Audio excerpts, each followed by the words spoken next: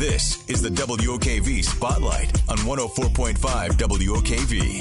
9:12 on Jacksonville's Morning News, as we like to often say on Thursdays, News Team, assemble! Actually, it's the first time I've ever done that. I know, that was fun. But we do pull together the entirety of the Jacksonville's Morning News team, and we spotlight the weekend because you start to feel weekend by Thursday. Some of us on Monday morning when we roll into the office a little bleary-eyed, like, when's the next weekend? What do we have going on? That's why on Mondays we actually create our spotlight story at WOKV.com so you have a sense of what's going down in the 904 throughout the week. Just last night, they lit up the Christmas tree, James Weldon Johnson Park, first Wednesday Art Walk, the last of the year. And so tonight is when the action really starts to kick in. And we're moving quickly into the middle of December, which means we're into that holiday theme. And a lot of staples from Northeast Florida are going to be back. Benjamin Fritka is part of the morning news crew. You're the one who's first up in the morning, rolling in at like the, you know what, crack of dawn. You're bleary-eyed on Jacksonville's Morning News. What are you targeting this weekend? So it is holiday time, and this weekend, today, tomorrow, the day after, and all through Sunday, the Jacksonville Symphony Orchestra is doing their Holiday Pops series, where they just go through a ton of holiday songs that are traditional, that are modern, a little bit of this, a little bit of that. They got a little bit of the "Oh Come All Ye Faithful." They got a little bit of Kick and Kringle, your Jingle Bells, all this stuff. It's instrumental, it's vocal. They have dancers this year. They're going to be doing some kind of little snow in the hall, which I don't know what that's all about.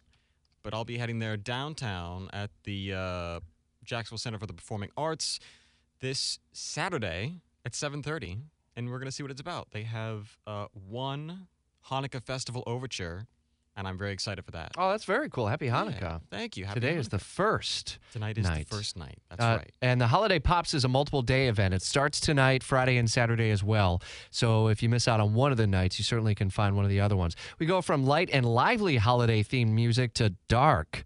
Scotty, what the heck are you looking at this weekend? I am taking a look at a Dark Star Orchestra performance over at the St. Augustine Amphitheater. For those of you who may not know, once upon a time there was this group of hippie kids out in San Francisco, and they recorded an album, and they went on tour to support this one album, and that album tour went on for like 35 years until Jerry Garcia died. You may know the guys as the Grateful Dead. Dark Star Orchestra is a tribute band to the Grateful Dead who follow up the Grateful Dead's music and perform it in recreation of certain Dead shows like the Dead Live at Fillmore or the Dead Live at the LA Bowl or, you know, whatever. And they're performing the music of the Grateful Dead. It's going to be a fantastic time. Holiday, not so much. But will there be a lot of festivity? Oh, yeah. Different kind. Jacksonville's Morning News team spotlighting the weekend at 9:15. Jay Bo's in the First Alert Traffic Center. Going to get the Ginger Bread on. You taking the kid over to that one? Absolutely. He hasn't been to one of those yet, and it's it actually starts tomorrow. It's the 21st annual Ginger Bread Extravaganza at Old St. Andrew's Church, so across the street from ViStar Arena. They're going to have a bunch of different gingerbread house displays, more than a dozen themed trees, scavenger hunt, and you can also support local artists with a silent auction. So that's cool. It starts tomorrow and goes until December 27th. When you all make your gingerbread houses, do you eat as you go? Yeah. Yeah, okay. I figured Who doesn't? as much. Who does? I know. It's the thing that we all do, by the way. Another family-friendly event, by the way, is a very shrimpy Christmas with the Jumbo Shrimp at 121 Financial. That's Saturday from 4 to 7. Weather looks good. This family-friendly admission is just $1 per person, and they will seek donations as well. But another way to kick off the holiday season in kind of a family-friendly sort of way. Shafalika, you've been bringing us the story of Mr. Juicy Fruit. I love that. I will not forget that soundbite that Mr. Connolly dropped, the World War II veteran, and so you'll have a chance to hear a lot more from him. That's right. This Sunday at 11 a.m. down at ViStar Memorial Arena, there's going to be a Pearl Harbor Remembrance ceremony, and you'll get to meet 2 World War II veterans. One, John Connolly. I spoke with him this week, and I guarantee you he's one of my favorite interviews of my entire career. And so I was just telling Chase Bunker about this Juicy Fruit story. His plane got shot down on their 8th mission over Germany. They thought they had landed in Switzerland, but it turned out, nope, that's the Black Forest in Germany. He's walking around after he gets free from his parachute, and he sees a man, and this man close to this village comes up to him and says, "Me, World War I, prisoner, you, German prisoner." And at that point, he reaches in his pocket, pulls out a pack of juicy fruit gum, starts to chew it. I guess it buys him a little time. They start to walk along, and he ends up sharing a stick of juicy fruit gum with several of the men. There were 6 of them. He had 3 pieces, and he split it for them. And it's just the power of juicy fruit. I don't know what it was, but it just was the thing he did in the moment. There's so many other stories like that you're going to hear from World War II veteran John Connolly, as well as Fred Pappas. It's a centenarian. I don't know how to pronounce that, but Fred Pappas is 100 years old. He'll also be there. There's so many other stories with keynote speaker as well, a University of Florida professor, Dr. Wesley Moody. It's just really about, paying homage to the living history that we still have in our area. And I am just so blessed to have had the opportunity. 82 years ago, and we were out at Naval Station Mayport for a broadcast years ago on board one of the destroyers, and it was just an incredible experience to then be a part of the Pearl Harbor Remembrance that took place as well. You mentioned Chase Bunker. Chase, you had a chance to sit down with a legend. What was that like? We heard part of your interview with Lewis Black. I mean, that was...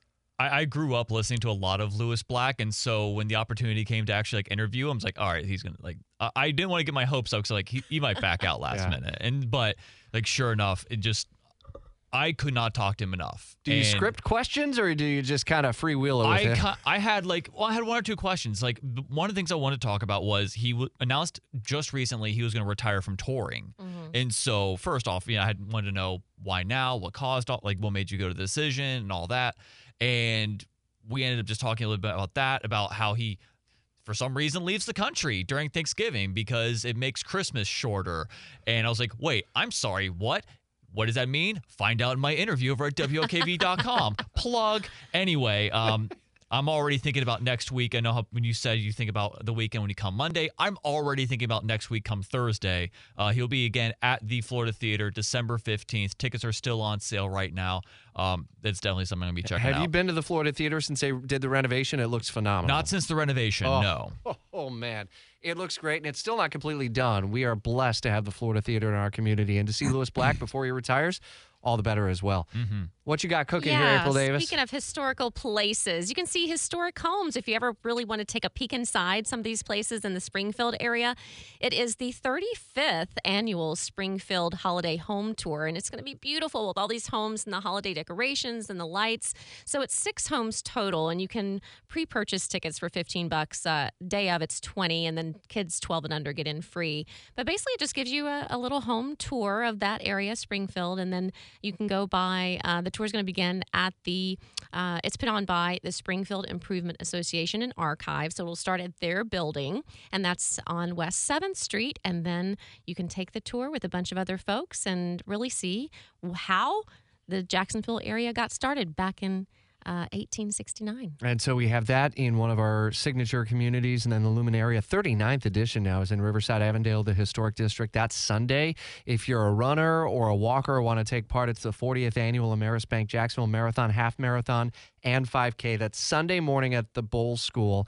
Be aware of Sunday. That's the weather change that's coming up. Morning News Team is continuing to follow the weekend. Head to our spotlight story at WOKV.com. It's 9:20.